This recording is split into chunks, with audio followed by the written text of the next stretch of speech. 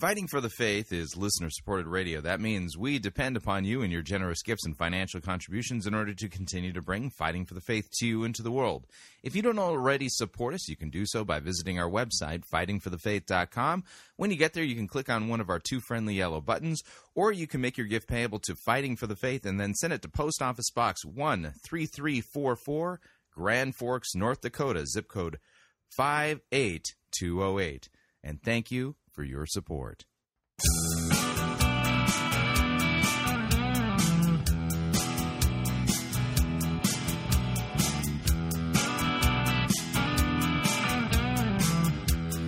It's time for another edition of Fighting for the Faith. Tuesday, August 5th, 2014. Just a little over a week away for the Fighting for the Faith Pirate Christian Radio Conference in Clinton, Iowa. Listen, those of you who are saying, well, Clinton, Iowa, that's not near anything. Yeah, it is. It's near Clinton, Iowa. It's near where, we're going to be. Yeah. Beat that logic, will ya? Thank you for tuning in. You're listening to Fighting for the Faith. My name is Chris Roseborough. I'm your servant in Jesus Christ, and this is the program that dishes up a daily dose of biblical discernment, the goal of which, help you to think biblically, help you to think critically, and help you compare what people are saying in the name of God to the Word of God. Sadly, there is no shortage of crazy things being said out there. We take the time to slow down, stop, open up our Bibles, and check to see if what folks are saying actually squares with what God's Word says in context. Now, from time to time, people ask me the question, why are you doing this, Chris? What caused you to get involved in all of this? And I think it actually helps from time to time to talk a little bit about the history of, what it is that makes Roseborough be doing what he be doing. Well, think of it this way. Hey, back in the day, in fact, I don't talk about this too much, but back in the day, my wife and I, we grew up in the Nazarene church. That's right, we were Nazarenes, and if you know anything about the Nazarene theology, it's kind of an interesting hybrid. It's a hybrid between Wesleyan Methodism and Finneyite revivalism, and the core central text in the Nazarene denomination, classically, is "Be ye perfect, as your heavenly Father is perfect." And listen, when I was a Nazarene, I did my darn tootin'est best to be ye perfect. And as a teenager, and hormones and all that kind of stuff, found difficulty in actually pulling that off. And you're sitting there going, really, do tell. Yeah, I know. Okay, it seems kind of obvious now. I'm 46, looking back, it's like, well, of course, So, but the thing is that there's a theology there where sometimes people refer to the theology in churches like the Nazarene church. The gospel is a rear view mirror gospel. The idea is the gospel's only preached to somebody who needs to make a decision to become a Christ follower or ask Jesus into their heart or stuff like that. This is the phrases and the idioms used in the Nazarene church when I was growing up.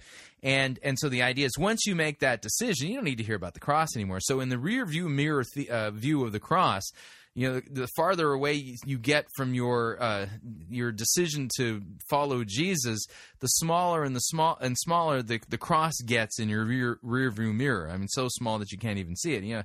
And so you oftentimes you find somebody who's in a theology like that, and you talk about the shed blood of Christ and the forgiveness of sins and stuff like that. They'll say, "Oh, well, I heard that before I became a Christian. Why are you teaching that to me?" Yeah, that was me. Okay. And so the sermons that I grew up under, I mean, super heavy-handed law. And because it was mixed with kind of Finneyite revivalism, the idea is that on Sunday you can get saved. Yeah, Sunday you can get saved. But then on Monday you could, fornicaboodleate and lose your salvation. You're thinking, what's fornicaboodleating? Yeah, it is what it sounds like. I don't know, it's kind of a generic catch-all phrase for some kind of sins of the flesh, that kind of thing. So on Monday, you fornicaboodleate and you lose your salvation, but then you come to church again and you got to get born again. And so the rhythm of it was horrible, and it's all law.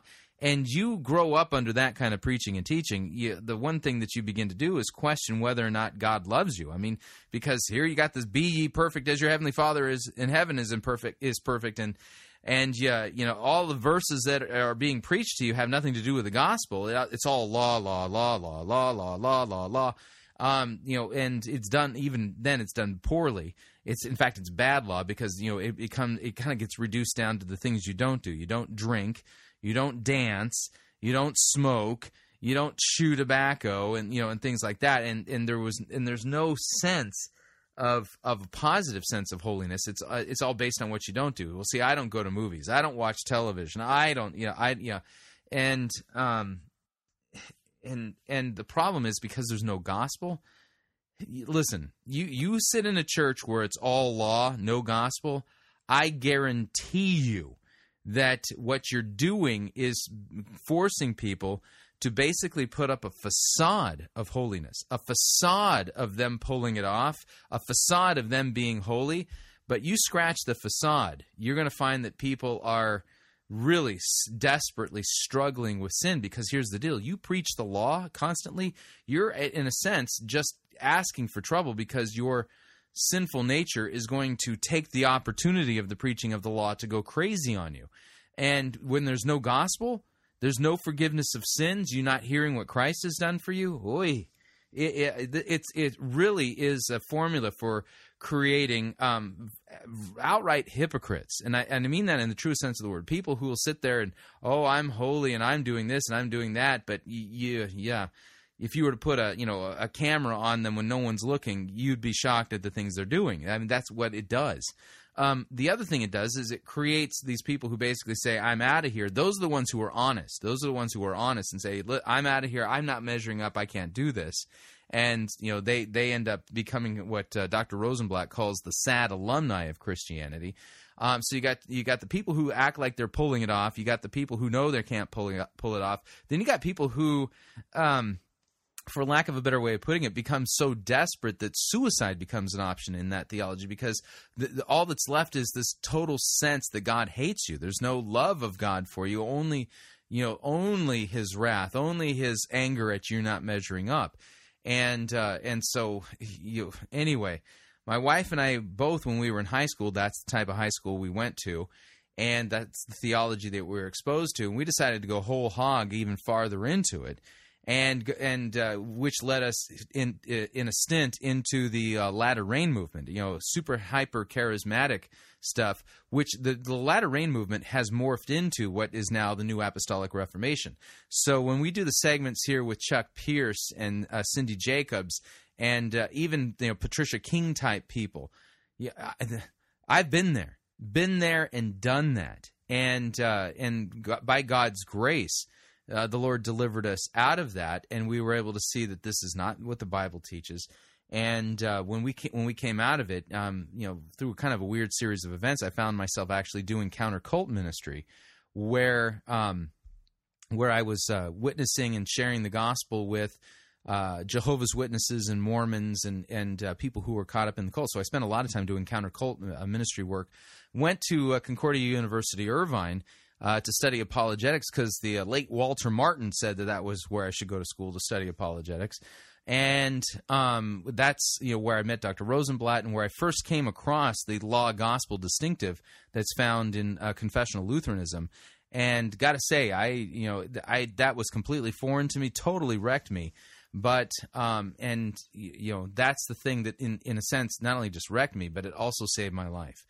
And so, having been deceived, having sat under false teachers, having experienced the heartbreak and the sense of betrayal that goes along with realizing that in the name of Jesus you've been taught falsely, I have, for lack of a better way of putting it, a complete sense of duty within myself to reach out to people with the truth and to help people to see the truth about how to handle God's word and to properly distinguish between law and gospel, so that they don't suffer that type of despair and they can hear the comforting assurance and good news that Christ has bled and died for our sins. And so it alarms me, it troubles me that there's so many people who come to us in the name of Jesus who do not bring us the truth of what Jesus taught and what his word says.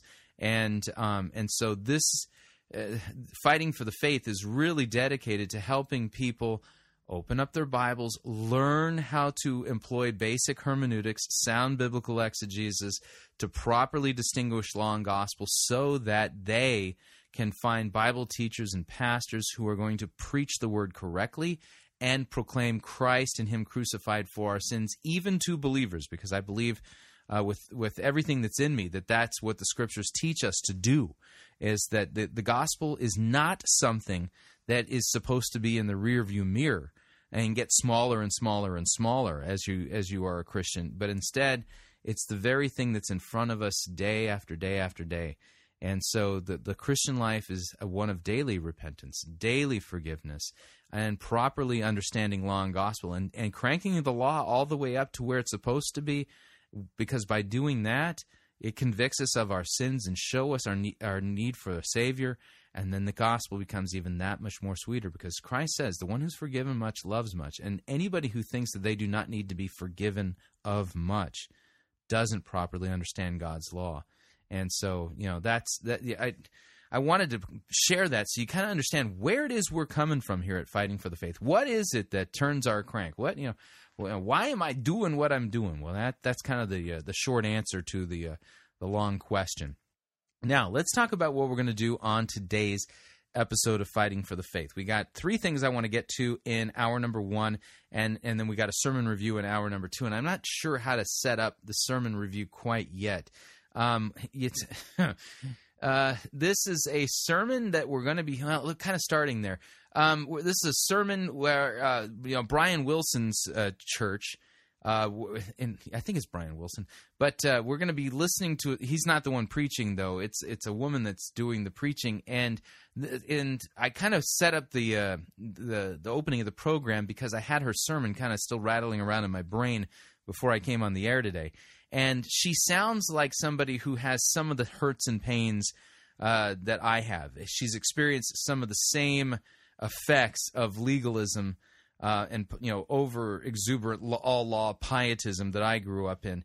But the problem is it doesn't sound like she's correctly found the biblical law gospel distinctive. So I'll explain more about that in hour number 2. So keep in mind that's kind of where we're going to be going in hour number 2. Hour number 1.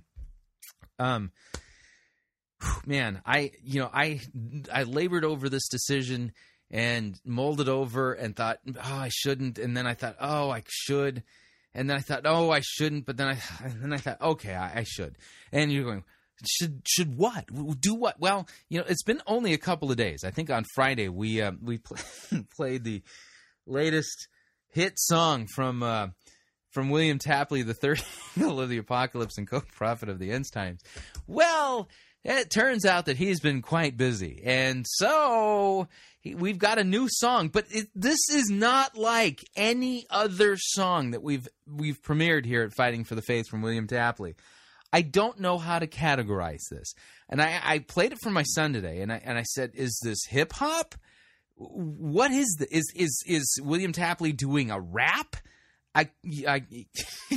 We couldn't figure it out. We don't know how to categorize it. So we're thinking that William Tapley has inadvertently created a new genre of music, and it's innovative, and it's so awful that we're pretty certain that as a genre it'll never catch on.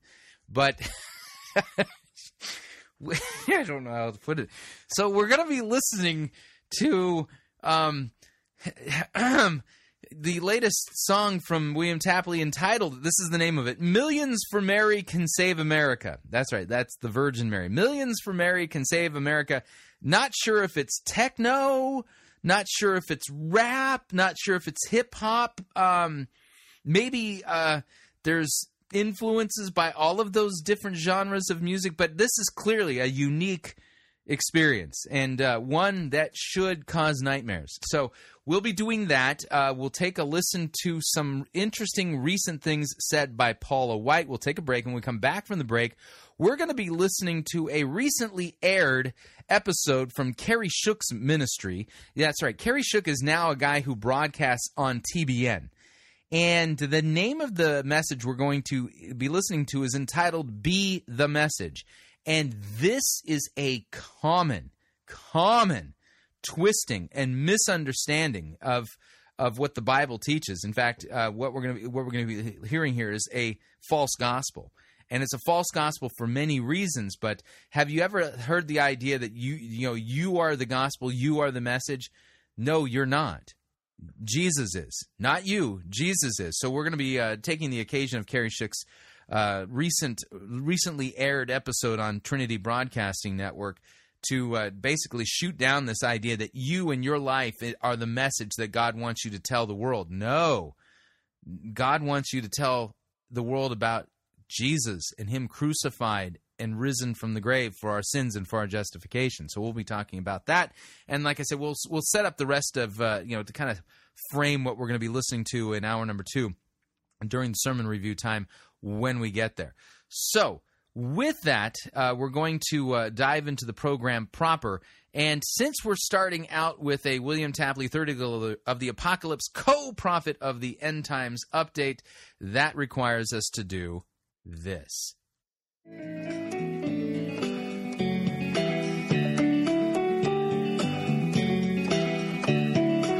Doom and gloom coming soon. Listen to Third Eagle's tune. Doom and gloom. God is telling us the end is coming soon.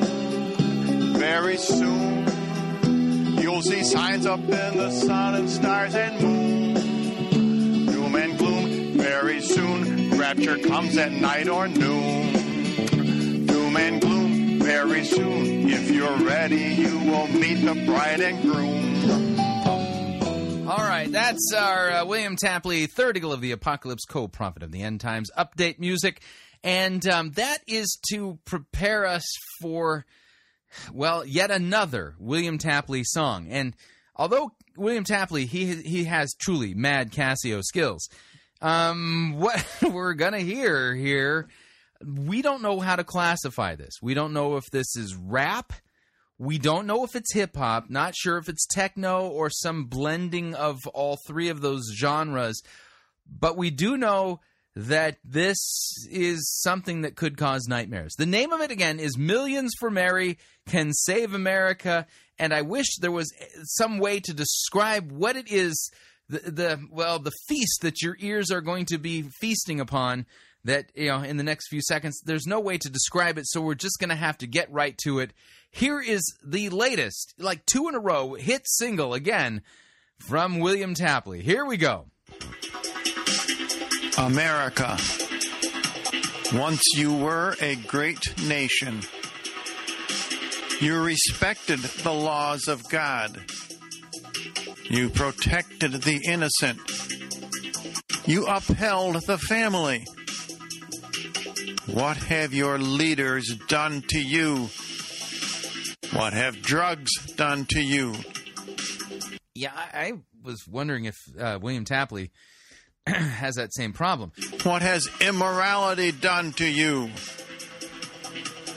Do you have a future?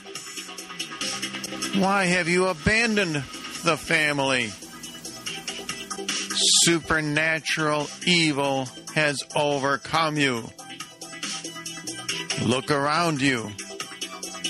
Is there a supernatural solution? Can the Mother of God help you? What did Mary promise at Fatima? What? The Virgin Mary's supposed to help us? Have you ever prayed Mary's rosary? Nope, not even once. What did the angel say to Mary? I don't think the angel said anything. Well, except from the book of, like the Gospels. But that had to do with the birth of Jesus. Hail Mary, full of grace. Yeah, but that wasn't supposed to be he wasn't praying to her, you know? Can Mary still save America? No, Mary's dead. Yeah, she's with the Lord, in heaven, but she's not in the saving business,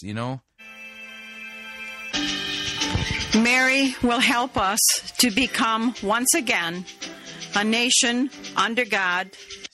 She will? A nation for the born and the unborn. A holy nation. A people set apart. Mary's gonna do this? Please join our Millions for Mary apostolate. Millions of Hail Marys can save America.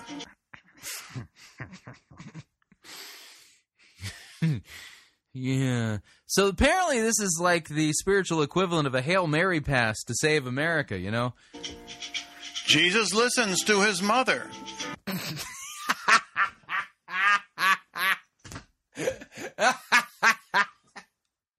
Yeah. Scripture says that there's one mediator between God and man, and that's Jesus. This idea that, hey, listen, if you really want to get, on the inside track and get Jesus to answer your prayers, pray to Mary. And since, Jesus listens to her, hey, that's the way to get things done. Like no one else. I have personally committed to praying one rosary every day for America. Oh, I'm sure that salvation is just around the corner, on the horizon, coming now that you're doing that. Please visit our new blog, millionsformary.wordpress.com. I am frightened, truly frightened. And to make your commitment, just click on the link provided below. Never forget, a nation that prays together stays together. Yeah, do you think that praying to the Virgin Mary is going to help anything? Yeah, I don't see any biblical reasons to believe that we should be praying to Mary or any other dearly departed saint.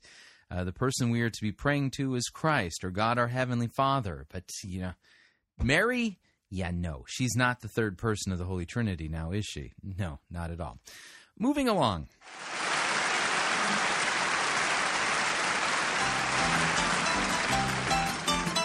Don't want no loving, don't want no kissing, don't want no gal to call me honey.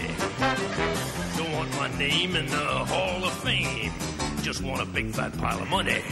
Give me that almighty dollar for that lettuce, hear me holler. Give me buckets full of ducats, let me walk around and waller in Mazuma, El Dinero, wanna be a millionaire. Give me money, money, money, money, money.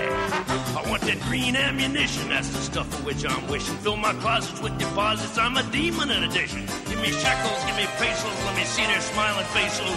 Money, money, money, money, money. I wanna get me a suit that's made out of loot and whistle to wear it in green. I got that monetary-itis, like to be just like King Midas. Want that golden touch is what I mean. Give me that old double eagle. Want that tender that is legal and financially, substantially any sum I can inveigle. Want to live in regal splendor with that loving legal tender. Money, money, money, money, money. That's right. There's Dr. Teeth and money, money, money. Now, we're going to be listening to a couple of snippets from a recent message delivered by Paula White at the Potter's House out there in Dallas. That would be T.D. Jakes' church.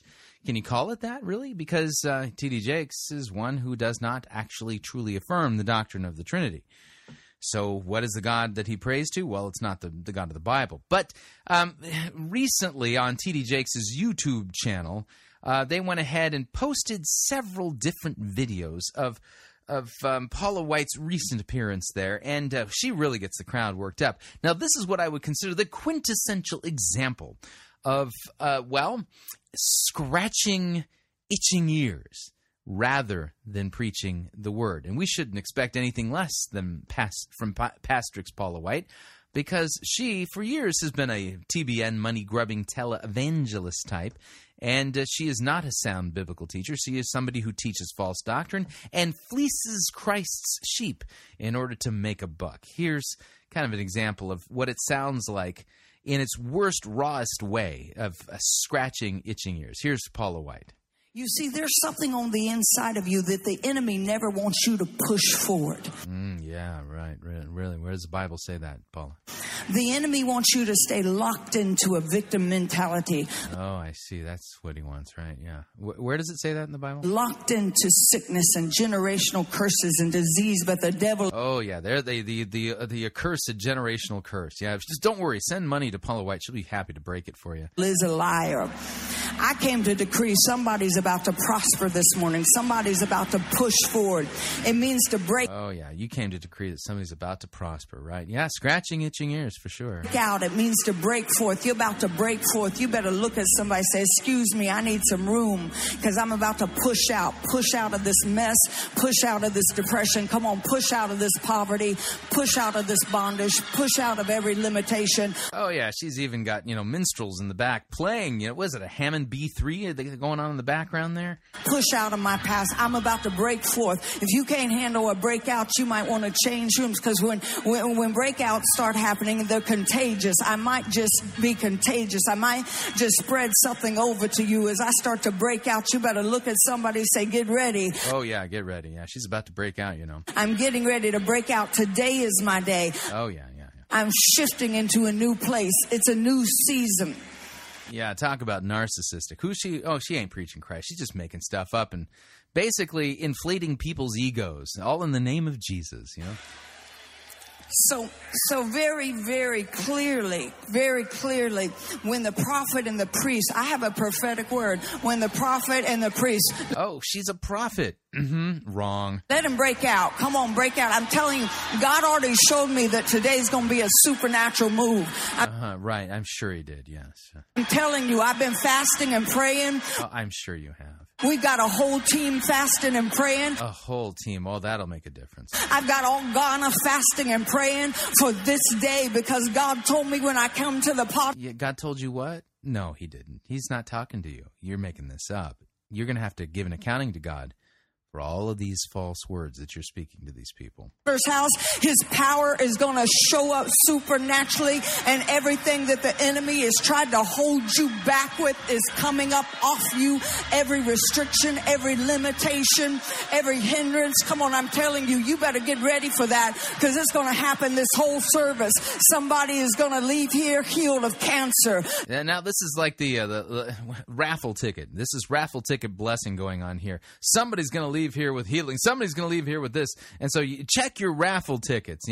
You hope you bought enough of them because that's kind of how these healings and miracles work in places like this. It's all kind of a raffle. And yeah, so if you're holding ticket number 0034721, oh, here's your healing. Oh, all of you that don't have that raffle ticket, thanks for playing, and come back next week and give us some more money, and maybe, just maybe, God will heal or release, or you'll have your breakthrough or whatever, going on, yeah. Somebody's going to be delivered of depression.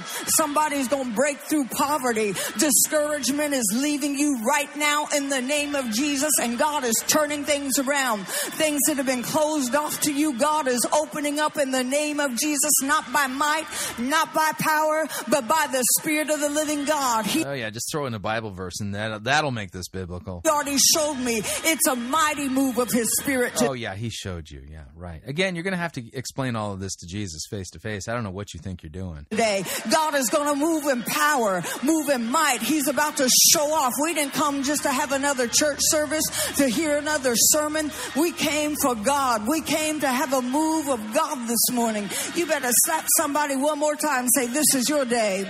Yeah, just slap somebody and say, this is your day. Yeah, it sounds like the kind of thing that should happen in church, don't you think?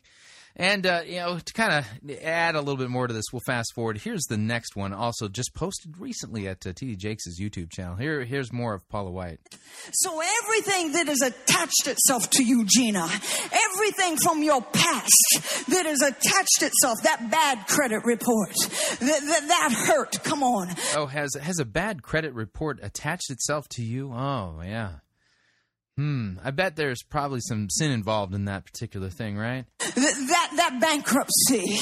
Oh, you aren't hearing that record, that prison record. Whatever has. Yeah, this is what it sounds like when a so-called preacher is praying, preying, on people who are struggling and having these terrible situations in their life. They're preying on these people. Attached itself to you from your past, that money you owe, that energy that you expended, those tears that you cried, that heartache that you went through, everything that is attached itself to you from your past, it says the walls will fall flat.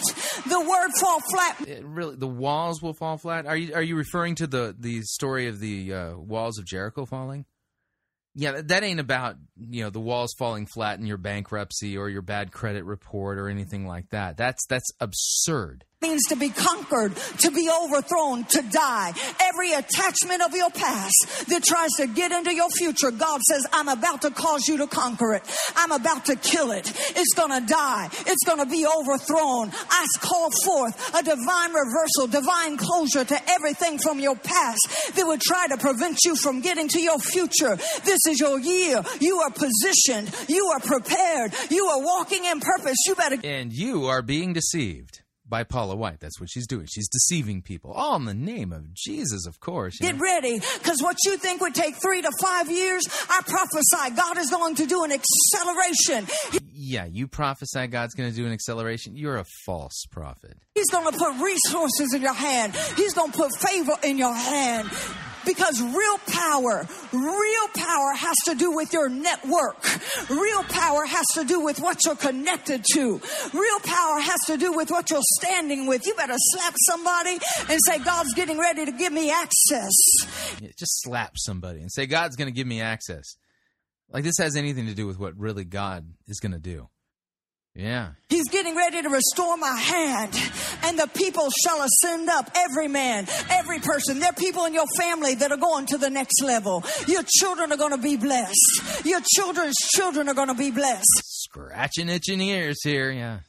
Time is coming when people will not endure sound doctrine, but will gather to themselves teachers who will tell them what their itching ears want to hear. 2 Timothy chapter 4, that's what it says. They will wander off into myths. That's what this is. This isn't biblical doctrine. This is just mythological Candyland stuff made up in Paula White's little brain. Simply because God says it's 2014, you're entering into a year of inheritance, you're cooperating with a season, you're obeying the word of God by position of the patriarch, and as you do so, get ready, because everyone in your family, your community, your workplace, people you've been praying over, they're getting ready to ascend, they're getting ready to go up. I don't know who I'm here for, but you've been living too low. The life God put you in is larger than what you've been living. You're getting ready to go up in the name of Jesus. Somebody's getting ready to come up. Come on, they're coming out of everything that has held you back and held you back. Some places, some people who've denied you access because of who you are getting ready to grant you an opening. Slap somebody, say, I'm getting my hand back. I'm getting my hand back. I'm getting it back. I'm getting it back. Somebody look at your neighbor and say, I'm getting my hand back. I'm getting it back in the name of Jesus. In the name of Jesus. By the way, you shall not take the name of the Lord your God in vain, Scripture says. And what she just did there is a breaking of that commandment. She is invoking the name of Jesus Christ in order to deceive people, to steal from them, teaching false doctrine in the name of Jesus. All to whip him up into a frenzy, because by whipping him up into a frenzy, that would motivate them to come on down and put some bills, put some Benjamins out there on the stairs leading up to the stage at the Potter's house. Yeah, that's what that's all about. And if she doesn't repent, and if she doesn't want to be forgiven for this blasphemy that she's committing, then she will have to give an accounting for each and every one of these words. Think about it. All right, we are up on our first break. If you'd like to email me regarding anything you've heard on this edition or any previous editions of Fighting for the Faith, you can do so. My email address is talkback@fightingforthefaith.com, or you can subscribe on Facebook, facebook.com/Pirate Christian, or follow me on Twitter. My name there, @Pirate Christian. Quick break. When we come back, we're going to be doing an extended Kerry Shook update, taking to task this idea that you are the gospel. You are the message that the world needs to hear. No, you ain't. They need to hear about Jesus. Stay tuned. We'll be right back. No itching ears are scratched here. You're listening to Fighting for the Faith. You're listening to Pirate Christian Radio. We'll be taking your false doctrine now.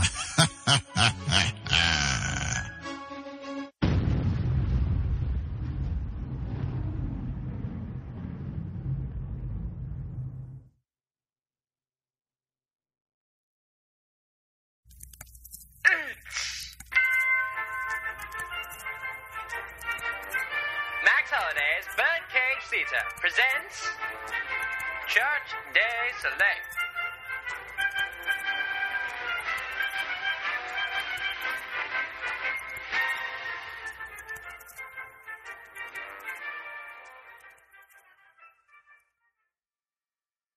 I don't know why we have to come to these small group sessions. They're just so boring.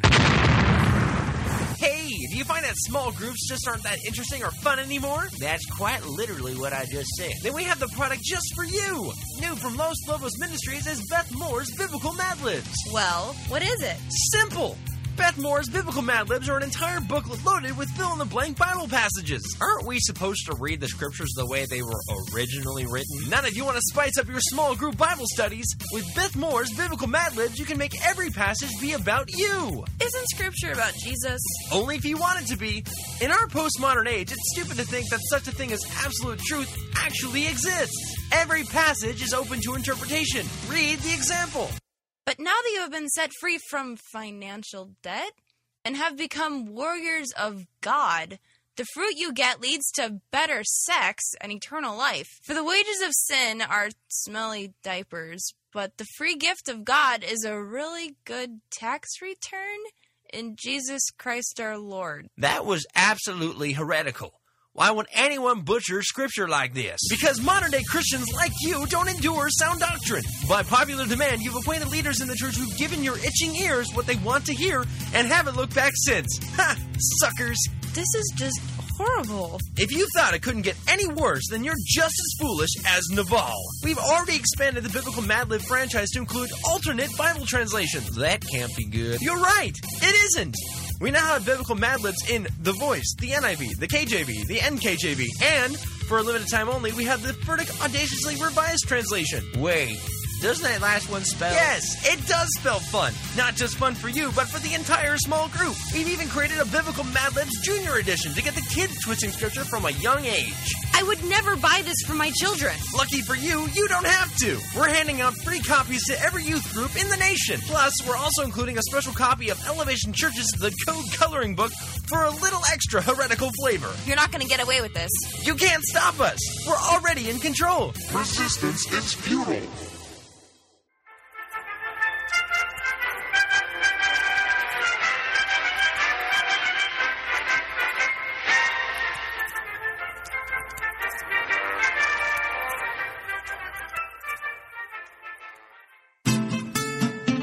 Don't pay more for travel than you need to.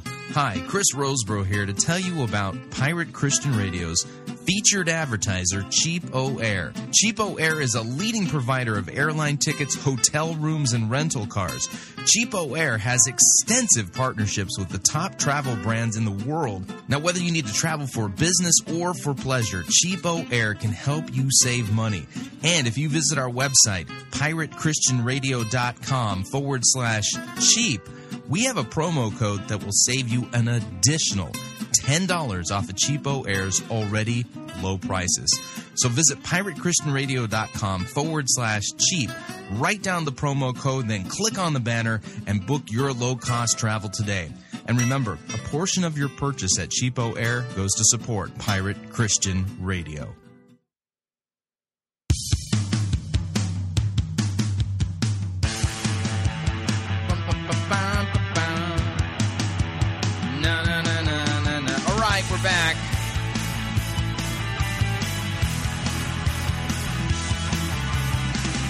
Warning, listening to Fighting for the Faith could cause you to become supremely dissatisfied with your self-proclaimed or favorite self-proclaimed prophetess who's declaring prosperity and release in your life and things like that.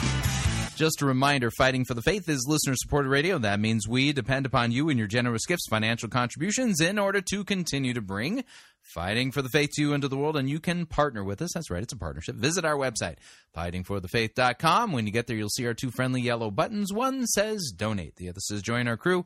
When you join our crew, you're signing up to automatically contribute $8.95 every month to the ongoing work and mission of Fighting for the Faith and Pirate Christian Radio. It's a great way to support us. Of course, if you would like to specify the amount that you would like to contribute, you could do so by clicking on the Donate button, or you can make your gift payable to Fighting for the Faith and then send it to Post Office Box 13344, Grand Forks, North Dakota, zip code 58208.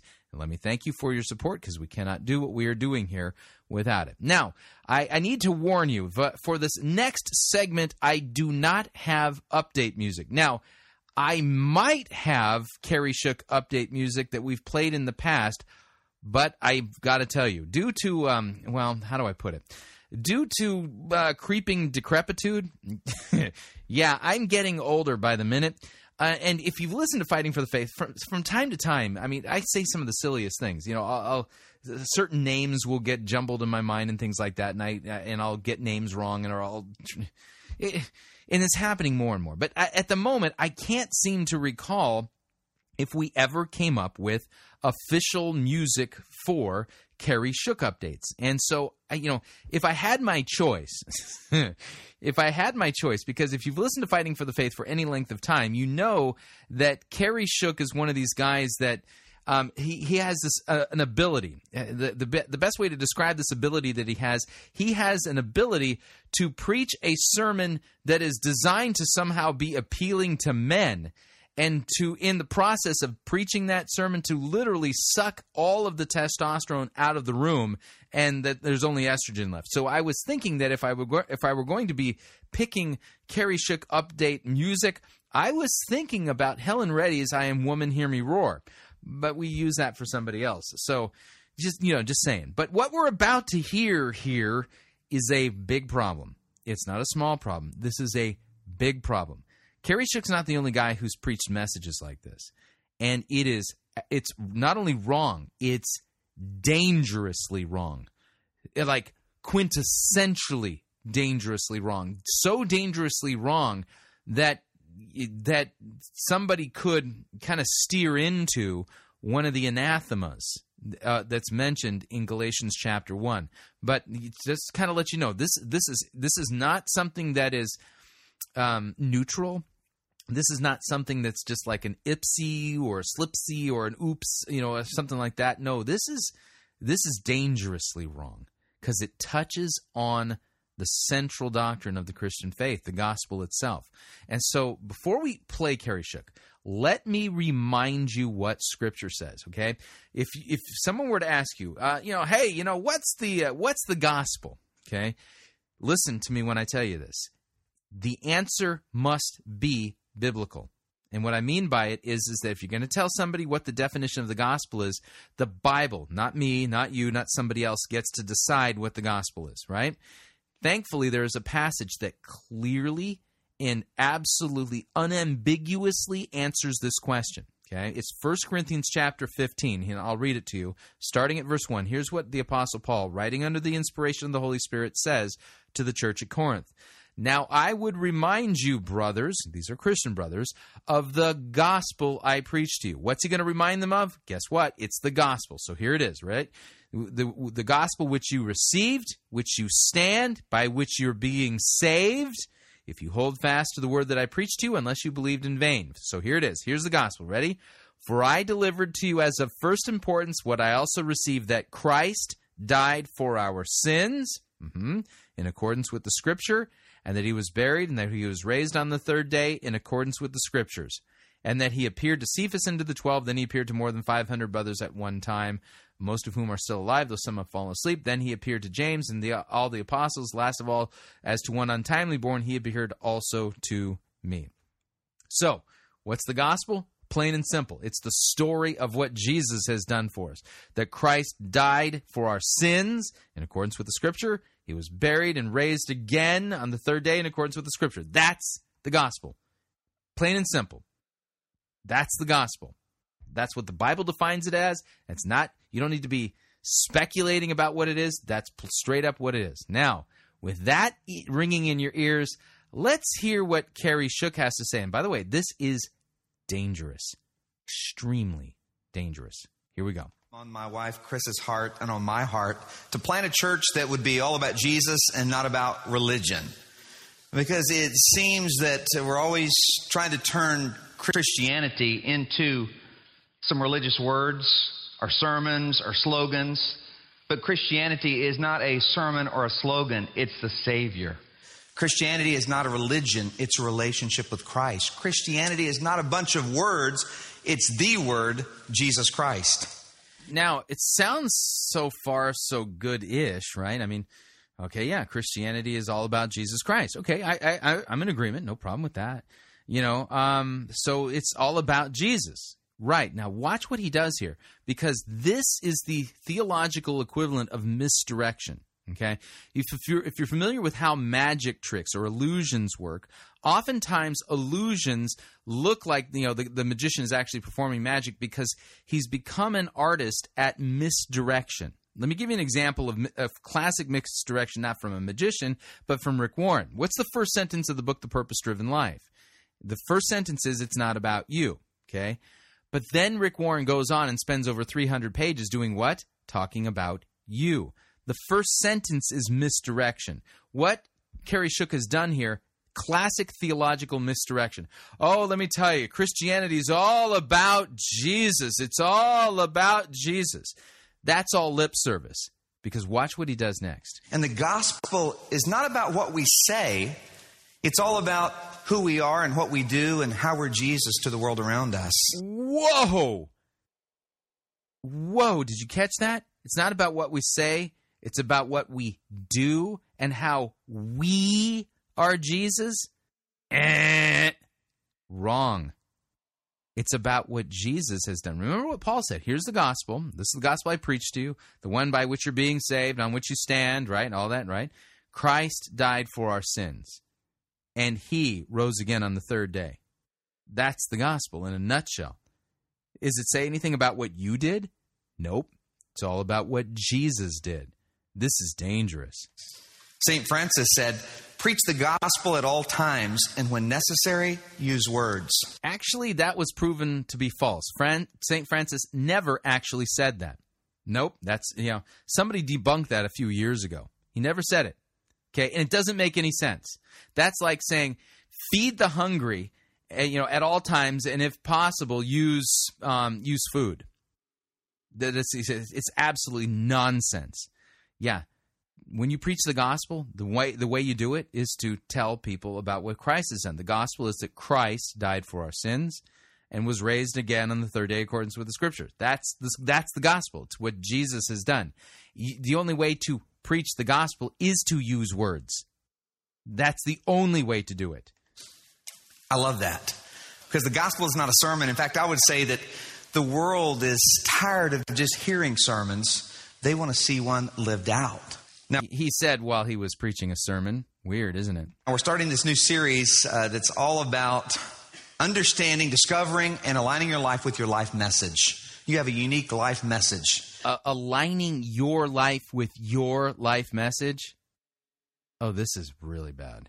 That God wants you to live out. A unique story that has not been written yet, that God wants to write. And so I want you to open your Bibles to the Gospel of John, chapter 1. And would you stand in honor of God's Word, Woodland Church, and just follow along with me. All right, now, John chapter 1. Who's that about? Who did John write about? By the way, the answer to the question is, well, John was writing about Jesus. In fact, kind of the thesis sentence of the Gospel of John is found at the end of John. I think it's in John chapter 20. Let me see if I can find it. Yeah, here it is. John chapter 20, it's verse 31, but I want to give you the full sentence because verse 31 begins with a but, which means it's part of, there's something in front of it. So John chapter 20, verse 30 says this, "Now Jesus did many other signs in the presence of the disciples which are not written in this book, but these things are written so that you may believe that Jesus is the Christ, the Son of God, and that by believing you may have life in his name." That's the thesis sentence, and it's at the end of the Gospel of John. For why did John write what he wrote? So that you would believe that Jesus is the Christ, the Son of God, and by believing have life in his name. John chapter 1, is it going to tell you about you, or is it going to tell you about Jesus? Well, let's take a look. Okay, John chapter 1, verse 1. In the Greek it says this, "En arche, en halagos, kai halagos, en proston theon, kai theos, en halagos," right? In English, "In the beginning was the Word. The Word was with God, and the Word was God. He was in the beginning with God, and all things were made through him. And without him was not anything made that was made. In him was life, and the life was the light of men. The light shines in the darkness, and the darkness has not overcome it. There was a man sent from God whose name was John. He came as a witness to bear witness about the light," about Jesus, right? "That all might believe through him. He was not the light, but came to bear witness about the light. The true light, which gives light to everyone, was coming into the world. He was in the world, and the world was made through him, yet the world did not know him. He came to his own, but his own people did not receive him. But to all who did receive him, who believed in his name, he gave the right to become children of God, who were born not of blood, nor of the will of the flesh, nor of the will of man, but born of God. And the Word became flesh and dwelt among us, and we have seen his glory, glory as of the only Son from the Father, full of grace and truth. John bore witness about him and cried out, 'This was he of whom I said, he who comes after me ranks me before me, because he was before me. For from his fullness we have all received grace upon grace. For the law was given through Moses. Grace and truth came through Jesus Christ. No one has ever seen God, the only God, who is at the Father's side. He has made him known.'" John 1:1, it's not about you. John 1, no, it's not about you at all. It's not about your life story or getting in alignment with some unwritten story for your life and your purpose. No, it's about Jesus and what he's done and his incarnation and his coming into the world and the fact that before he was born of the Virgin Mary, he was very God of very God. That's what's going on there in that text. But, well, even though Kerry Shook started off with, we wanted to start a church that's all about Jesus, he's not preaching Jesus here. He's preaching you. We continue. "In the beginning was the Word, and the Word was with God, and the Word was God. He was with God in the beginning. Through him all things were made. Without him nothing was made that has been made. In him was life, and that life was the light of men. The light shines in the darkness, but the darkness has not understood it. The true light that gives light to every man was coming into the world. He was in the world, and though the world was made through him, the world did not recognize him. He came to that which was his own, but his own did not receive him. Yet to all who received him, to those who believed in his name, he gave the right to become children of God. Children born not of natural descent, nor of human decision, or a husband's will, but born of God. The Word became flesh and made his dwelling among us. And we have seen his glory, the glory of the one and only who came from the Father, full of grace and truth." Dear God, I thank you that within each of us you have placed a life message. And every day with every... What? How are you getting this God has placed a life message inside of you nonsense from John chapter 1? That is absurd and blasphemous. This is about Jesus, not you. Action, every choice. We're communicating with our life. And you want us to discover it and align our life with your life message because you created us and you know how we work best so that we can find fulfillment and true meaning. And I pray that you would meet us right here where we are. We thank you that you've done everything at Woodlands Church. It's all about you. We give you all the credit and all the glory, but we thank you for what's ahead. Because this church is not about the past. It's about stepping into the future in faith, believing you for everything you call us to believe you for. For it's in Jesus' name we pray. Amen. You can be seated. Now, the word gospel literally means good news. And this passage tells us the gospel or the good news is the word. And it no, it doesn't. That's not what it's saying. Tells us the word is Jesus.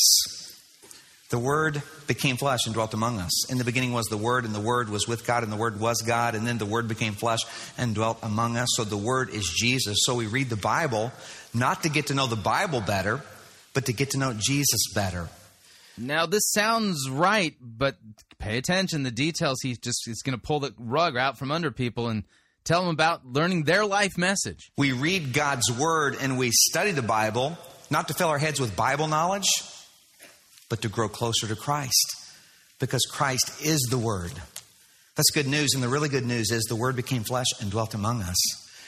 That God put on human flesh, and He became one of us so that we could understand His life message that He was communicating to us, which is the gospel, the good news.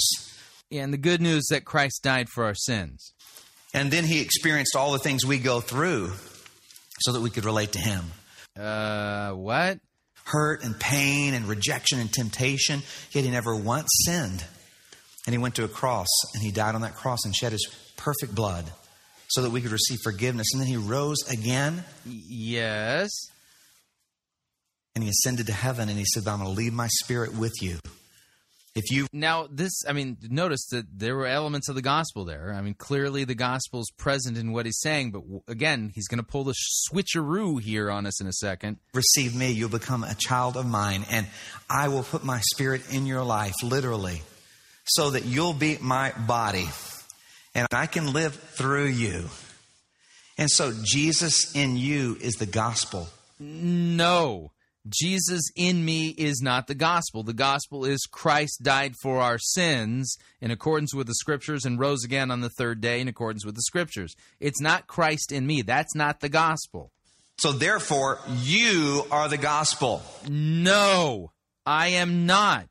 What Jesus did is, boy, folks, this, again, I've made the point already that this is extremely dangerous. And let me explain to you why. Because of Galatians chapter 1. The Galatian church, the church in Galatia, the churches in Galatia, they were being influenced by a false gospel put out by the Judaizers. And here's what Paul writes to the churches in Galatia. He says, I am astonished that you are so quickly deserting Him who called you in the grace of Christ and are turning to a different gospel. Not that there is another one, but there are some who trouble you and want to distort the gospel of Christ. But even if we or an angel from heaven should preach to you a gospel contrary to the one we preach to you, let him be accursed. Anathema is the word, and it means damned eternally. Now he says, as I've said before, so I say again, if anyone's preaching to you a gospel contrary to the one you received, let him be damned. Folks, if you believe you're the gospel, I mean, that was what Kerry Shook just said. Therefore, ergo, you are the gospel. That's a false gospel. The gospel that Paul preached is laid out for us in 1 Corinthians 15, and I read it for you earlier. That's the gospel. You are not the gospel. The good news is the proclamation of what Christ has done, not you and your life story. What Kerry Shook is saying here is 180 degrees backwards, upside down, inside out, wrong, false, and blasphemous. If you think you're the gospel, you are a false gospel. That should be an aha moment for us. That's what this series is all about, is understanding that you are the good news. You see, your life message is the gospel. No, your life message is not the gospel. The news of Christ in you as you reflect Christ to the world. But every one of us has a unique life message, a unique expression of the gospel as God uses us and works through our personality and gifts and abilities and experiences. You have a unique expression of the gospel within you if you're a Christ follower. So my life message is this, my unique expression. So here's the gospel, because this is his unique life message of Christ to the world. It's a good definition of a life mission and a life message. And until you discover your unique life message, then you'll just be existing instead of really living. What are you talking about? You will always be in kind of a fog of confusion in life, not really having clarity on why you're here on this earth. Talk about fog of confusion. That's what he's spewing out right now out of his mouth. And what your purpose is. Until you discover your life message, you'll never find your voice. You'll never have clarity on why you're here. You'll always have a dissatisfaction and a disequilibrium of the soul. Something will always be missing.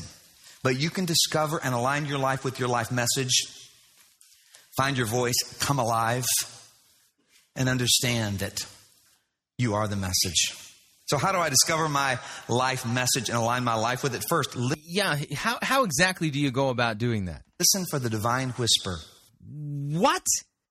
So the way you discover your divine personal message, which, by the way, according to Kerry Shook, is your unique gospel, because you are the gospel. So you have to learn how to listen for the divine whisper. Where are you getting this?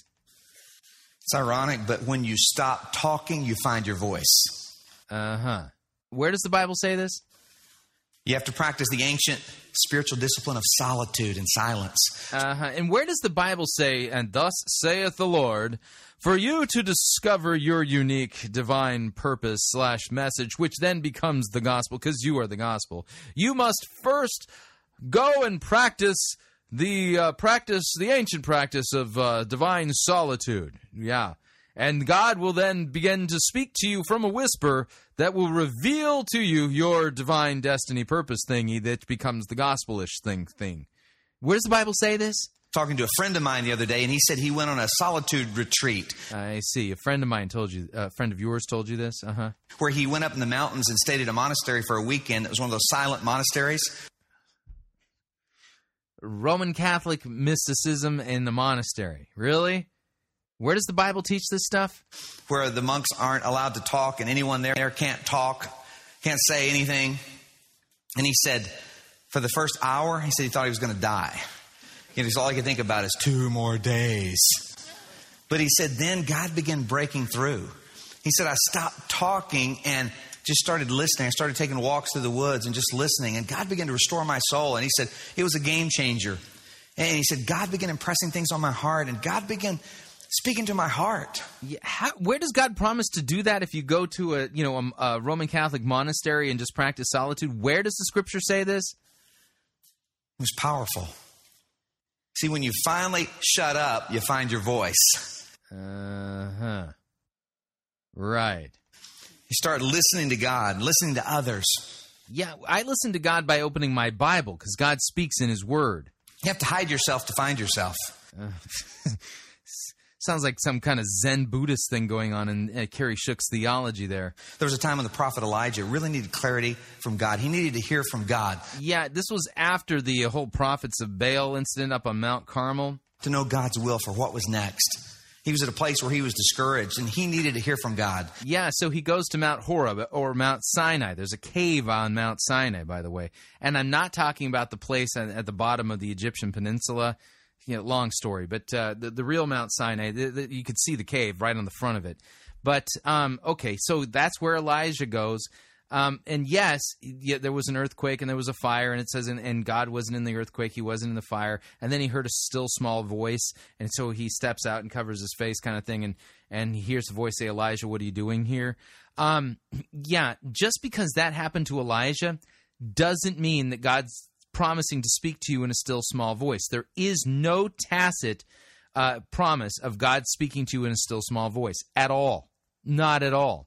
In fact, that's taking a descriptive text and turning it into a prescription. And notice what he's doing. He's attaching this false theology according to this prescriptive reading of this text and attaching it to you've got to find your life purpose and mission by going and practicing solitude so that you can become the gospel. Your life message becomes the gospel. This is straight up false theology and Bible twisting of the highest and most dangerous order. And here's what happened in 1 Kings chapter 19. It says, the Lord said, go out and stand on the mountain in the presence of the Lord, for the Lord is about to pass by. Then a great and powerful wind tore the mountains apart, shattered the rocks before the Lord. but the Lord was not in the wind. After the wind, there was an earthquake, but the Lord was not in the earthquake. After the earthquake came a fire, but the Lord was not in the fire. And after the fire came a gentle whisper. I love that phrase. Underline that, a gentle whisper. God speaks to us in a gentle whisper. No, it doesn't say that God speaks to us in a gentle whisper. It said that God spoke to Elijah in a gentle whisper. There's no promise that God's going to speak to you in a gentle whisper because and notice, by the way, Elijah was not practicing solitude, okay? That was not what he was up to. Problem is, we're always talking. We can't hear his gentle whisper. We always have the noise going, the stereo blaring, the television on, or the internet. And we're always around a lot of people and crowds, and you got to get alone, get silent before God, so he can give you your voice. That's not what this text says. A gentle whisper.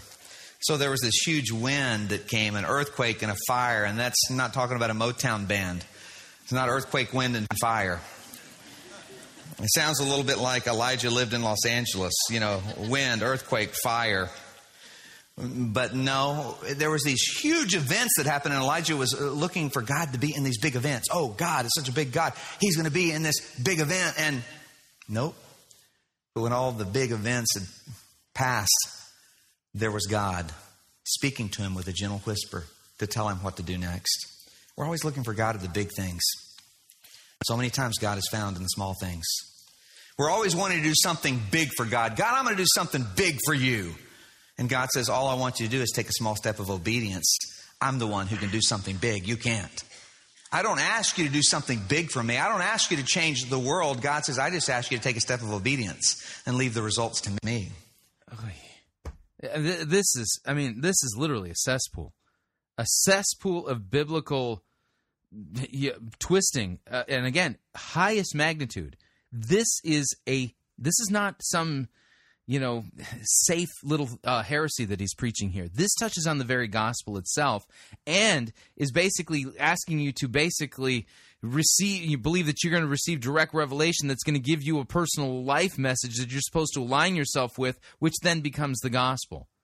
That's just utter and complete blasphemy. And this is not at all what the scriptures teach. Sounds to me like Kerry Shook has jumped off the deep end here, and it's not safe. The area that he's swimming in. I mean, it's just full of satanic and demonic alligators, just ready to eat you up. Oh man, what do you think?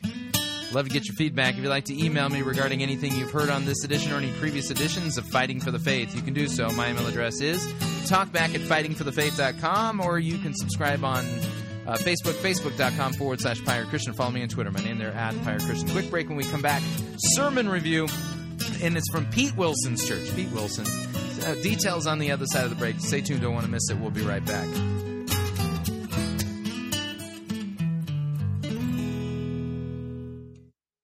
We don't need to rethink Christianity. We need to rediscover it. You're listening to Fighting for the Faith. Pirate Christian Radio Theater presents Death of a Salesman. Are ye a salesman? Why, yes, I am. Can I interest you in some...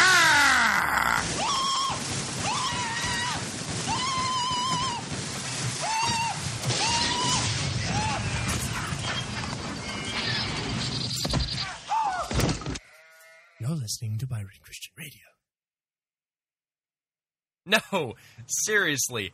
Starfleet wouldn't have lasted 2 minutes against the Death Star. Say what you want, dude. Why can't you admit that Star Trek created proton torpedoes first? So what are you saying? Without proton torpedoes, Luke Skywalker would never have been able to destroy the Death Star in the first place. Nuh-uh, bro. He had the Force. You mean midichlorians? That never happened. Those movies were just bad fanfics. Hey, have you two seen any Daleks around here? No. That's funny. We just picked up a distress signal and decided to check it out. Well, we haven't seen any... Come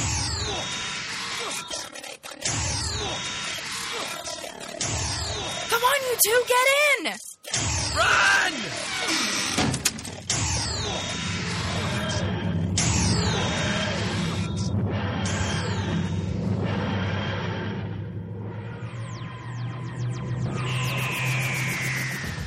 Never fear, nerds of the world. It doesn't matter whether you're into Star Wars, Star Trek, or Doctor Who. Think Geek has something for almost every fandom around. Celebrate your love of all things nerdy by going to www.piratechristianradio.com/geek. And by clicking on the ad banner, a portion of your purchase will go to supporting Fighting for the Faith and Pirate Christian Radio.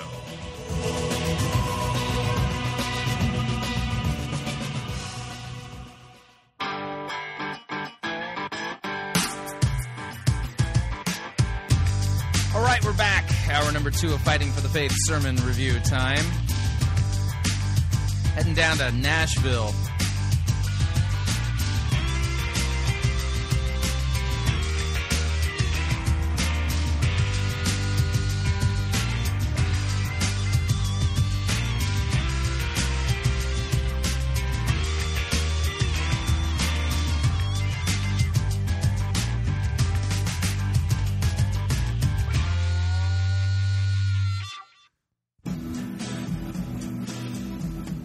Hey, ho!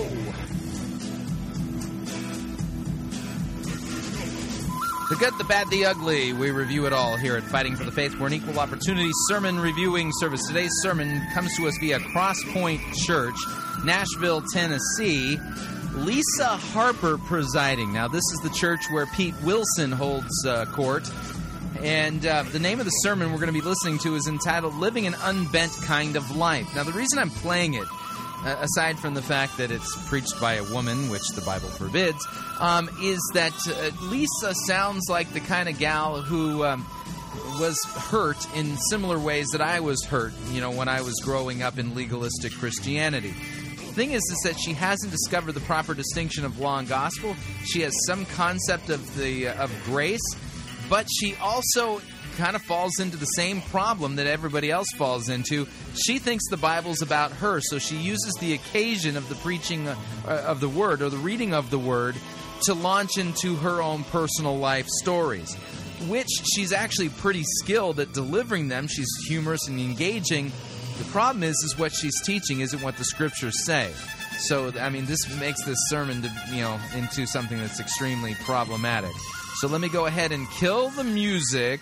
And without any further ado, here is Pete Wilson as he introduces Lisa Harper and her message entitled Living an Unbent Kind of Life. Here we go. My name is Pete, by the way. I'm one of the pastors here at Crosspoint, and we're really glad that you're at Crosspoint today, whether you are at the Nashville campus, maybe you're at the Dixon campus or the Franklin campus or the Bellevue campus, maybe you're at the Dream Center, maybe you're watching online, wherever you're at. We're really honored that you would spend the day with us today. The Dream Center. Oh, boy. Yeah, there's a couple of places on the planet named the Dream Center, and that's not an appropriate name for a church. We continue. And you guys are in for a real treat today. I love it when I wake up on a Sunday morning and I know that no one at Crosspoint has a clue about a big surprise, and yet I do know about it. It's like Christmas morning, and so I'm really excited for you guys today because you get to hear from one of my dear friends. Her name is Lisa Harper. Lisa is one of the most brilliant communicators that I've ever heard in my life. Like, rarely do you use the words like hilarious storyteller and Bible scholar in the same sentence. Those two things usually aren't even in the same universe. You have to have a really special giftedness to be funny and a Bible scholar at the same time. And Lisa is absolutely both of those. My friend Max Licato So let's see how much of a Bible scholar she really is based upon her exegesis of the text that she'll be preaching from. Describes Lisa as one of the best Bible tour guides that's out there. And I absolutely agree with him because she is just so on point, and you guys are going to be so blessed today. One of the best things about her story, you'll hear a little bit about Lisa today, but one of the coolest things going on in her life right now is 3 months ago, for the first time, she got to become a mom, and she adopted a beautiful little girl named Missy from Haiti. And so you'll get to hear a little bit about Missy today and just the incredible journey of what God's doing. Lisa really is one of the most gifted people ever met. She's written about a gazillion books, actually I think 10 of them, and a bunch of Bible Bible studies, and she's just so gifted as an author. And I've been blown away by God, how God uses her to speak.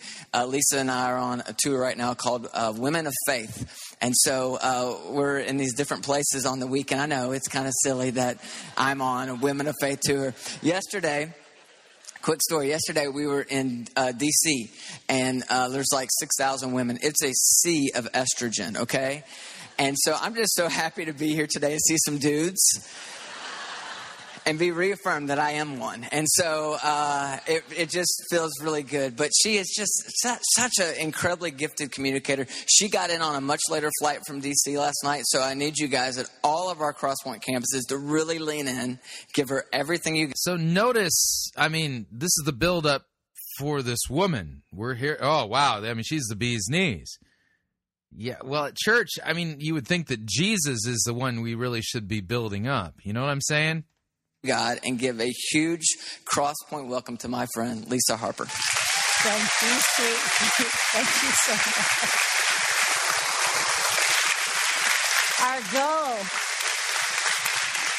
Our goal is that by the end of the Women of Faith tour, we're going to have Pete in a pair of Spanx. That's our goal. So if you want to fast and pray about that with me, you can. I need to make a couple of qualifications before we dive into the message. First, it is a huge honor for me to be here at Crosspoint. I love Brandy and Pete. So to actually get to be here in their house is just, it's a big deal. I keep pinching myself. I was so excited about getting to come be with y'all. I celebrated and bought some leather pants. And... What I forgot when I bought these is that I'm in a hot flash season. And so there was a lot of squeaking going on at the first service. And so I just want to let y'all know, if you hear squeaking, it's me. It's not technical. For those of y'all on the satellite campuses, the AV guys have promised me they will squelch the squeak. So you won't hear it. Y'all might be scarred for life. And I just need to apologize ahead of time for that. And then Pete was, of course, too gracious to tell you that I am 51. I'll be 51 August 24th and single. My husband is lost and won't stop to ask for directions. So if you know someone, that would be cool. But the fact that 1-800-588, please call Lisa for a date. But anyway, the fact that I am 51 and single and my... Now, this woman, I mean... Her appeal, I mean, clearly she is a gifted communicator. She has a good sense of comedic timing. She can tell a story. The thing is she really going to tell me something about Jesus, or are we just going to keep hearing about Lisa Harper? Because the job of somebody in the pulpit on a Sunday, unfortunately, I think they have a stage there at Crosspoint, is to preach Christ, to preach the Word. And she'll actually get to a text, but watch what she does with it. It's kind of Stephen Furtick narcissistic eisegesis that she engages in here. She's not really going to tell us about Jesus. We're going to learn a lot about Lisa Harper. And man, she has got great delivery, but she's not using it to tell me about Jesus. Not for real. That's what you're going to see. Here we go. My baby's birth mama died of AIDS, and when I first met her, she was 2.5, and she has HIV and had tuberculosis and cholera, and the doctor said she wouldn't live to see her 4th birthday, and that's her last week in Leapers Fork, where we live. And she's in y'all's children's ministry today. Angie Smith told me that I'm just this close to getting a minivan with the stick figures on the back, so I bought a motorcycle instead with a sidecar, and that's us last week. It has just been amazing. It has been such a gift to get to be a mama at this point. I am sleep deprived and happier than I've ever been. Can I point out something awkward here? She's a mama without a husband, which means this girl that she's going to be raising isn't going to have a dad. I think that's not a positive thing. This is a problem. And I promise I'll only tell one motherhood story today. This isn't going to be all about scrapbooking, guys, but I do have to tell one. It was the first time I visited Missy in the summer. It was a 2-year process to adopt her. I lost 2 domestic adoptions before that. So it's just a long road. It's been a long journey, but I would go back and forth to Haiti. And the first time I went to Haiti in the summertime, it was 115 degrees. And it was so hot when we landed at Port-au-Prince. I was like, Jesus, I'll be a missionary in Africa if you'll just give me a Slurpee. I mean, this is horrible. And when I went to her village, she grew up in a very rural, very primitive village. It was just miserable, very, very hot. They were burning trash the whole time. And so I kept force-feeding Missy water. And after I'd given her about a half a gallon of water, I thought, I need to take this pumpkin to the potty because, inevitably she needs to go to the potty. Now, there's only 6 potties in her village. They typically use latrines there. Pete, we've got leather pants and latrines. It's all downhill from here. I'm sorry. You're going to have to, cover me in just a minute. But I thought I need to take her to the potty. And so I said, baby, come here. Come with Mama and let's go to the potty. And she said, okay, not because she understood me, because she speaks Creole. My Creole's abysmal, so usually we do charades. She's learning fast, so she's speaking more English now. But at that point, she didn't understand anything. She said Mama, but she didn't really understand I was her mama when she was 2.5. I was like Santa with bigger hips because I just gave her treats all the time. And so the reason she said, okay, Mama, is she thought we were going back in for more candy in the mission house. But when we walked past my suitcase and she realized she wasn't getting any candy, she started to whimper because she had never been to the bathroom before in the mission house. And the bathroom in this particular mission house, it's rough. The toilet and the shower are on the same system. So what happens in one happens in the other. So it's kind of like Fear Factor instead of going to the potty. But still, I wanted to take her to the bathroom inside because that's what I'm used to. And so I brought her in and I sat her on the potty and I had to hold her up. She would fall in because they didn't have those toddler rails. And I said, baby, Mama just wants you to pee in the potty. Now, I'm sorry to use that language in here this morning. I know this is a house of God. You're lucky I just said pee-pee. But pee-pee in Creole is the same as it is in English, and I just wanted to make my expectations clear. And when I said it, she still kept whimpering. I could tell she was really afraid. So I leaned in a little closer, and I said, baby, it's okay. It's okay. Mama just wants you to pee in the potty. And the second time I said it, I could see this look of comprehension cross her face. I mean, it was almost like she was going, oh, okay. And she furrowed her eyebrows. You know how toddlers will do when they're trying to please you. And So notice we're not starting with a biblical text. We're starting with a personal life story. Now, here's the odd thing. We're almost a third of the way through the sermon. This is not a good sign. She leaned forward, and I could tell she was just about to do what it asked her to do, and our foreheads were almost touching. And I thought, this is why they invented Michaels and glue guns. I mean, this is why people scrapbook. This is it, right here. What's happening now, this needs to somewhere be memorialized. I mean, this is the first time she's understood me. We're peas and carrots. I mean, we're getting each other. And right as she was about to go in the potty exploded, and it shot up a geyser of what I've been calling unfiltered water, and it shot on the ceiling of this little bathroom, and then it cascaded over both of us, and there were 7 gallons of exciting water on the floor, the tile floor, and I was in flip-flops because it was 115 degrees. And so I'd snatched Missy off the minute the explosion happened because she was screaming bloody murder. And she had her hands in my hair. She was pulling my hair, just screaming bloody murder. And I am sliding in that water, and I'm about to drop her. And what I'm thinking is, oh, crud, I'm going to fall on her and kill her. And they're never going to let me adopt. They're going to be like, oh, no, she's the one who killed the orphan. And so I'm kind of panicked. But what I'm saying is, baby, it's okay. Mama's got you. It's okay. Mama's got you. And what was so cool is after about 10 seconds, she believed me. And I know she believed me because she took her hands out of my hair and she wrapped them around my neck. And at the time, she only weighed 19 pounds because she was really malnourished. But all 19 pounds just relaxed in my arms. And she put her little face right there and just exhaled. And I thought, now this is the bomb. I mean, this is amazing. Because it was the very first time she had ever trusted me when she was afraid. Now, y'all, I know Missy's probably going to be in pull-ups when she's 16 because she's going to be so afraid of toilets. But I don't care. I will be forever grateful for that broken potty in Haiti because it's what sent my baby running to me for comfort the very first time. I will always be appreciative of that broken toilet.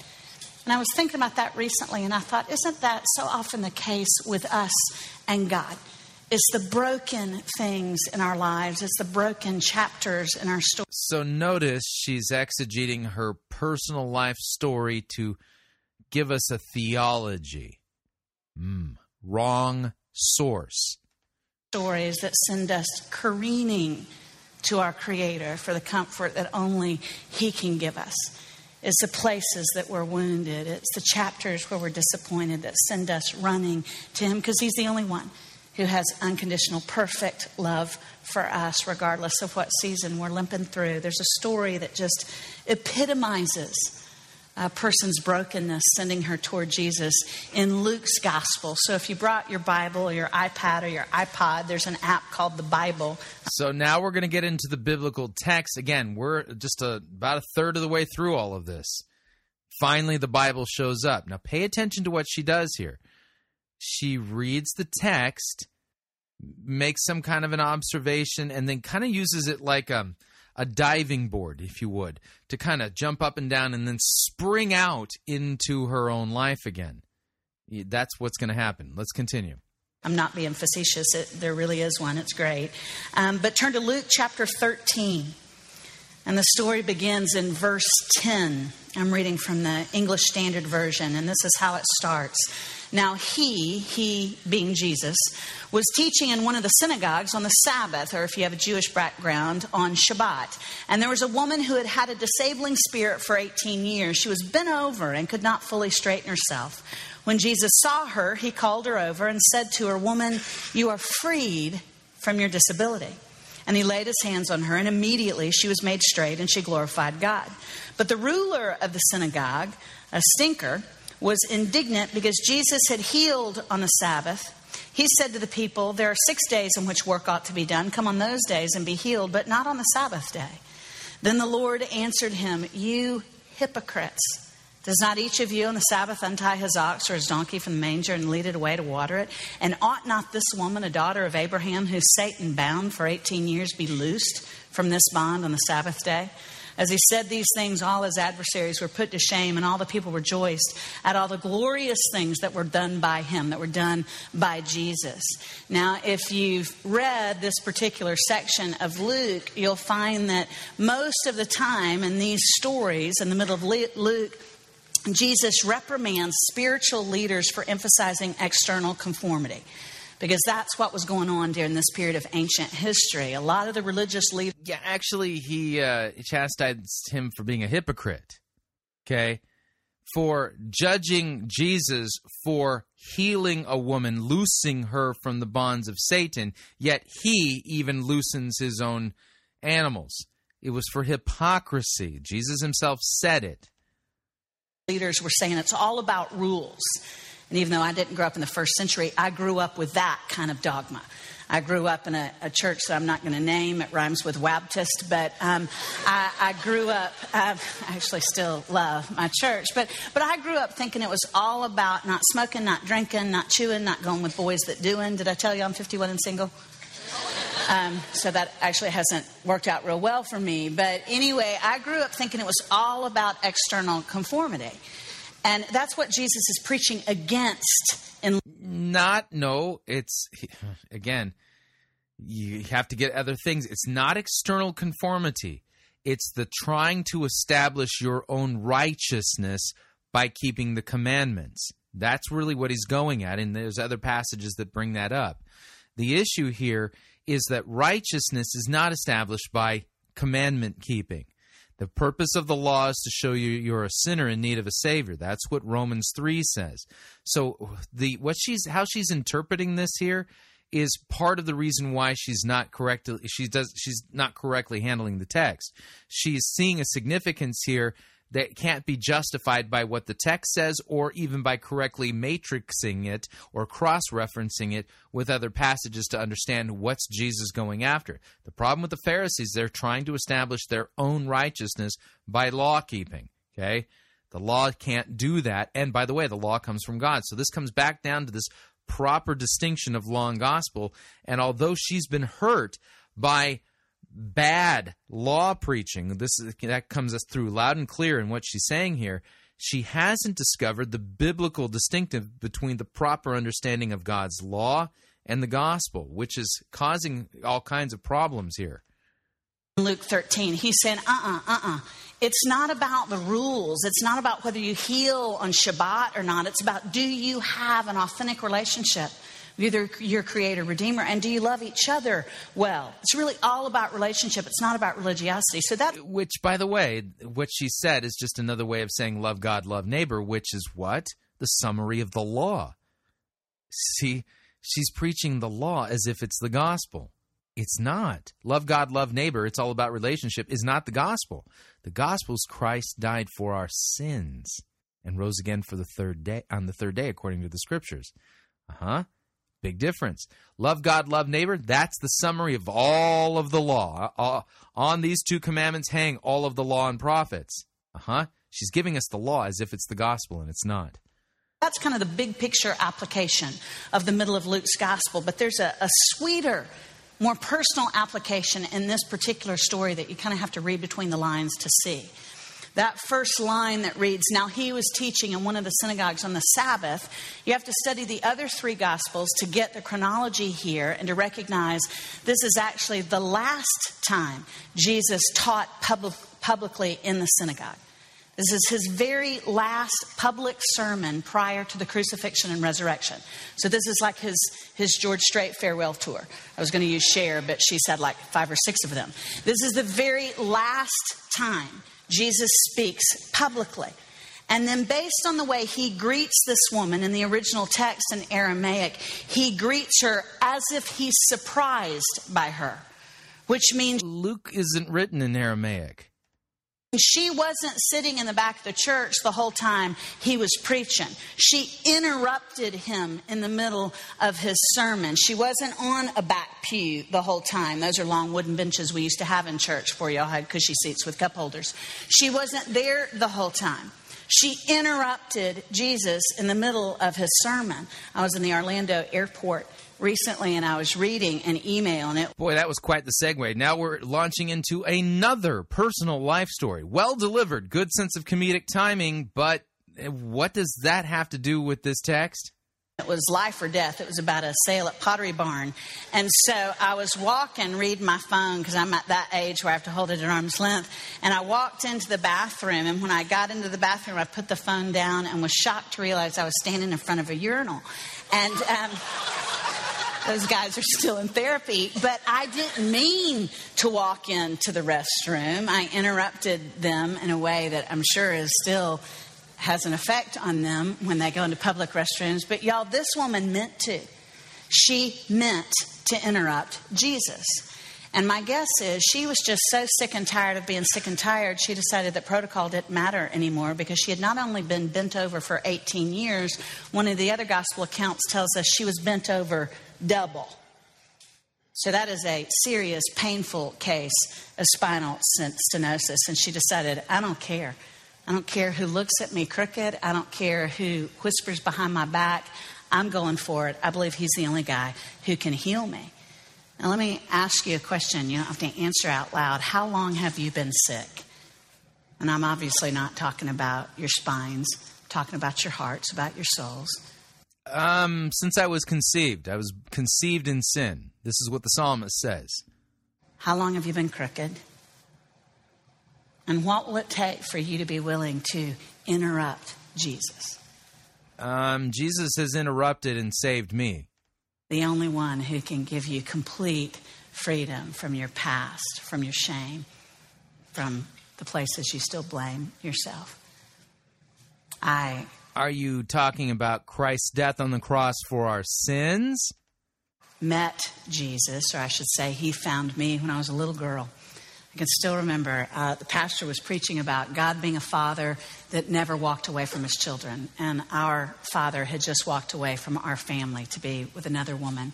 And I was just devastated. I thought, it must be me, which is, I think, what a lot of kids think who experience divorce. I thought if only I was prettier or sweeter or used my inside voice more, maybe Dad wouldn't have walked away.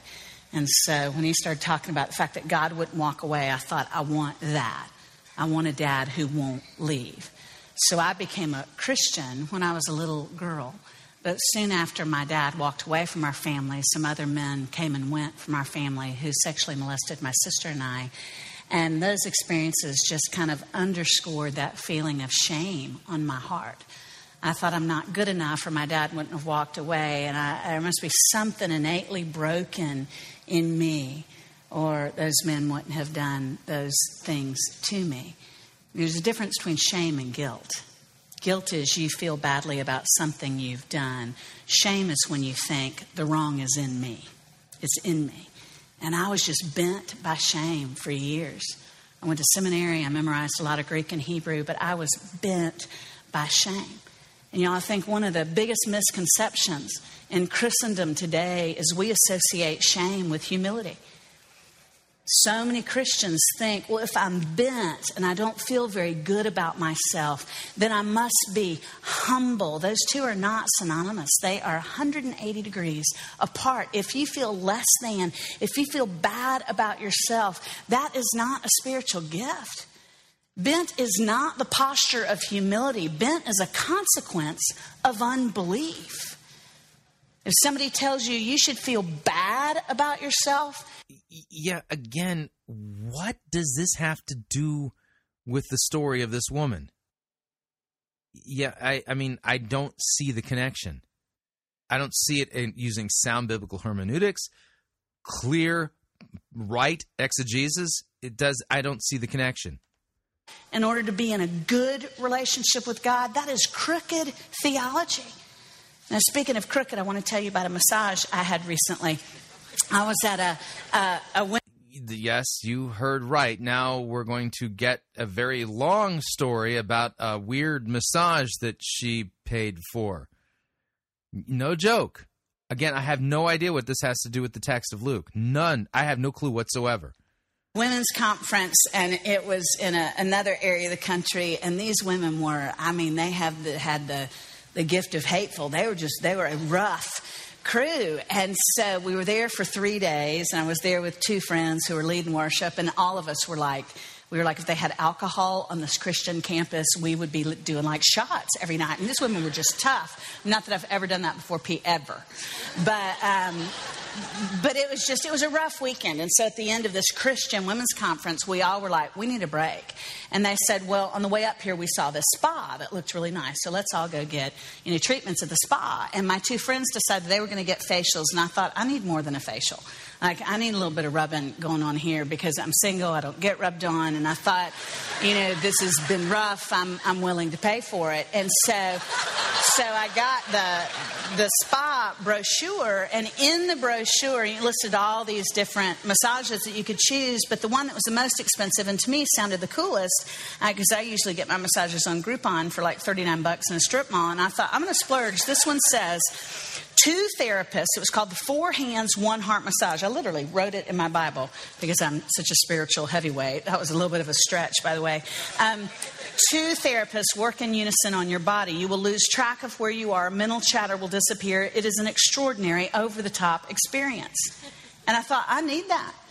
I need some over the top. So I'm going to basically pay a mortgage payment for this massage. And I was so excited about it that I didn't even sit down in the waiting room. I was just kind of like standing up with enthusiasm, my little rental robe. And this girl comes in and she said, "Are you Miss Harper?" And I said, "I am." And she said, "Namaste." And I said, "You have a nice day too." And great comedic delivery. But what does this have to do with the woman who was healed on the Sabbath? Answer, nothing. Absolutely nothing. We're learning a lot about Lisa Harper. Jesus, a little bit, but nothing connected, properly to the biblical text she's teaching from. She said, "If you will follow us, we're going to take you to a yurt where your massage will take place." I didn't know a yurt was a fancy tent. And so we start walking up. This was in the Sangre de Cristo Mountains. We're walking up the stone path toward this yurt, this private tent. And she leans over to me. And you know how they always say in those real low tones, she said, "Do you have any hot spots or danger zones we should know about?" And I said, "Well, yeah, I haven't had a good date in a long time. I'm not sure. I said, but I had surgery on my lower back, so that's a little tricky. And she said, oh, not to worry. And this is what she said verbatim. Oh, not to worry. This is actually more of a dance than a massage. Now, y'all, really, if you have paid through the nose for a massage and somebody tells you it's going to be more of a dance, wouldn't you have the presence of mind to say, what exactly do you mean by the word dance? I mean, what are we talking here? But I didn't. I've never been the sharpest tool in the shed. And so I just kept, trotting happily along like a chunky lamb to the slaughter. And we get to the yurt and she opens the door. And when she opened the door, I was a little bit taken aback because it was not the normal kind of massage table I've seen before, low with a little padded pleather. It was a tall, narrow metal slab like the morgue tables in CSI. And I thought, oh, crud, they're going to kill me. And then she said, we're going to give you a few moments of privacy. Please disrobe completely and lie face down on the table. And so I grew up Baptist. I'm submissive. I did that. She came back in. And she leaned down. I couldn't see her now because I was minding. But she leaned down and whispered in my ear, this massage requires more oil than normal. So we are now going to pour hot oil over your body. Please do not be alarmed. And I thought, they're going to fry me. Before they kill me, they're going to fry me. But again, I'm not the fastest thinker. And so before I could respond, she grabbed my wrist and he grabbed my ankles and they flipped on some Yanni or Inya or something and started sliding me on the table, just sliding me around. It was a dance and I was the prop. And I don't know if y'all have a mental picture of this yet, but if you watched the Winter Olympics, this was like curling with naked Lisa. I mean, it was horrible. It was the worst 60 minutes of my whole life. And at one point I was perpendicular. I don't want you to imagine that you will not eat lunch, but it was hard. And at the end, I thought, they stinking lied to me. They told me this was a massage. I'm thinking 2 people are going to rub on me. This is going to be glory. And instead, I'm a prop. And they told me mental chatter would disappear. I've never had so much chatter in my whole life. I might have to go to therapy for years after this so-called massage. I bought into false advertising, and y'all, so many of us. Yeah, Pete Wilson's introduction of you, where he talked about, what a great Bible teacher you are. Yeah, false advertising, for sure.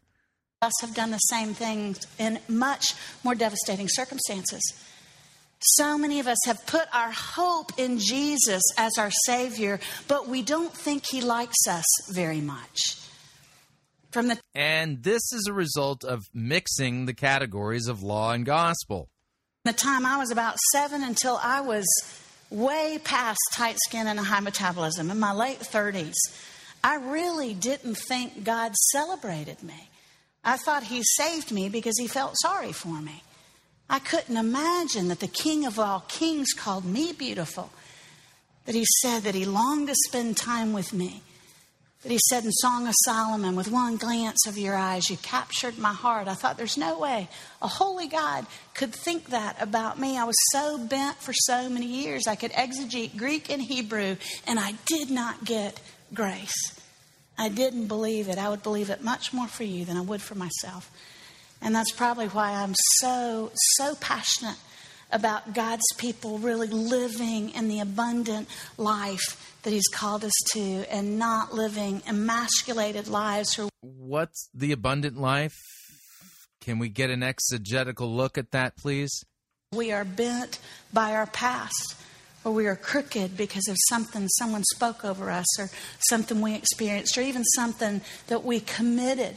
There's freedom. There's forgiveness for our past. We don't have to live in light of that anymore. Yes. Tell me more about that forgiveness. I was talking about this at a women's conference recently in Colorado. Are we going to get another story about Lisa? Colorado. It was a small group of women, and we spent 3 days together. So I took a lot more liberty than I normally do at a conference like this. And in the last session, I just said, y'all, we've been talking a lot about freedom. And I know that some of y'all probably are a little bit like me and have lived a lot of your lives bent and crooked. And I said, I just think it would be prudent for us to stick a stake in the sand tonight, figuratively, and just to pray a liberation prayer. that we are going to accept healing and liberty, and we're going to live the freedom that Jesus says that He... Pray a liberation prayer that we're going to accept liberty and freedom and justice for all? I mean, what is this? Is this like the Christian version of the Pledge of Allegiance? That He came to give us, that He died to buy for us, as she said earlier, the girl with great arms. And so I said, we're going to have a prayer. I said, if you have been bent in your life, maybe by physical abuse, emotional abuse, sexual abuse, you know, there are a few guys. What about the sins that they've committed? Christ died for our sins. You're talking about people who've been victimized by the sins that others have committed, which truly there needs to be healing for. But what about the forgiveness of the sins that people have committed? You know, they're perpetrators too. So are you. So am I. Guys there, so I was like, maybe your football coach never played you. If you're a Nashvilleian, maybe some fickle record producer told you your voice wouldn't sell records. So a football coach wouldn't play you. Maybe you're not good at football. Maybe the Nashville record producer was right. Maybe you're pitchy and you don't have a good ear and you don't have a decent voice. And you see what I'm saying here? What does this have to do with the cross again? We've all got some dent that somebody else made. I said, if you still feel like you're a little bit bent by that, would you just stand up? And about half the room stood. And what does this have to do with the lady who was healed by Jesus on Shabbat? And I thought, oh man, I wish I'd thought this through. I'm not sure where to go next. And then I just sensed the Holy Spirit whisper to me, and He said, I want you to speak words of promise from God's Word over each of these women. So she gets direct revelation from God. Uh-oh. And I said, yes, sir. And I turned to the first girl on my left. There are only about 150 women, so I'd gotten to know a lot of them. And I knew that her dad had always berated her for not doing well in school. And he told her she was stupid. She didn't perform nearly as well academically as her siblings. And so I turned to her and I said, you are not stupid. I said, God did not give you a spirit of fear or timidity, but He gave you a sound mind. And then I turned to the next girl and I knew a little bit of her story.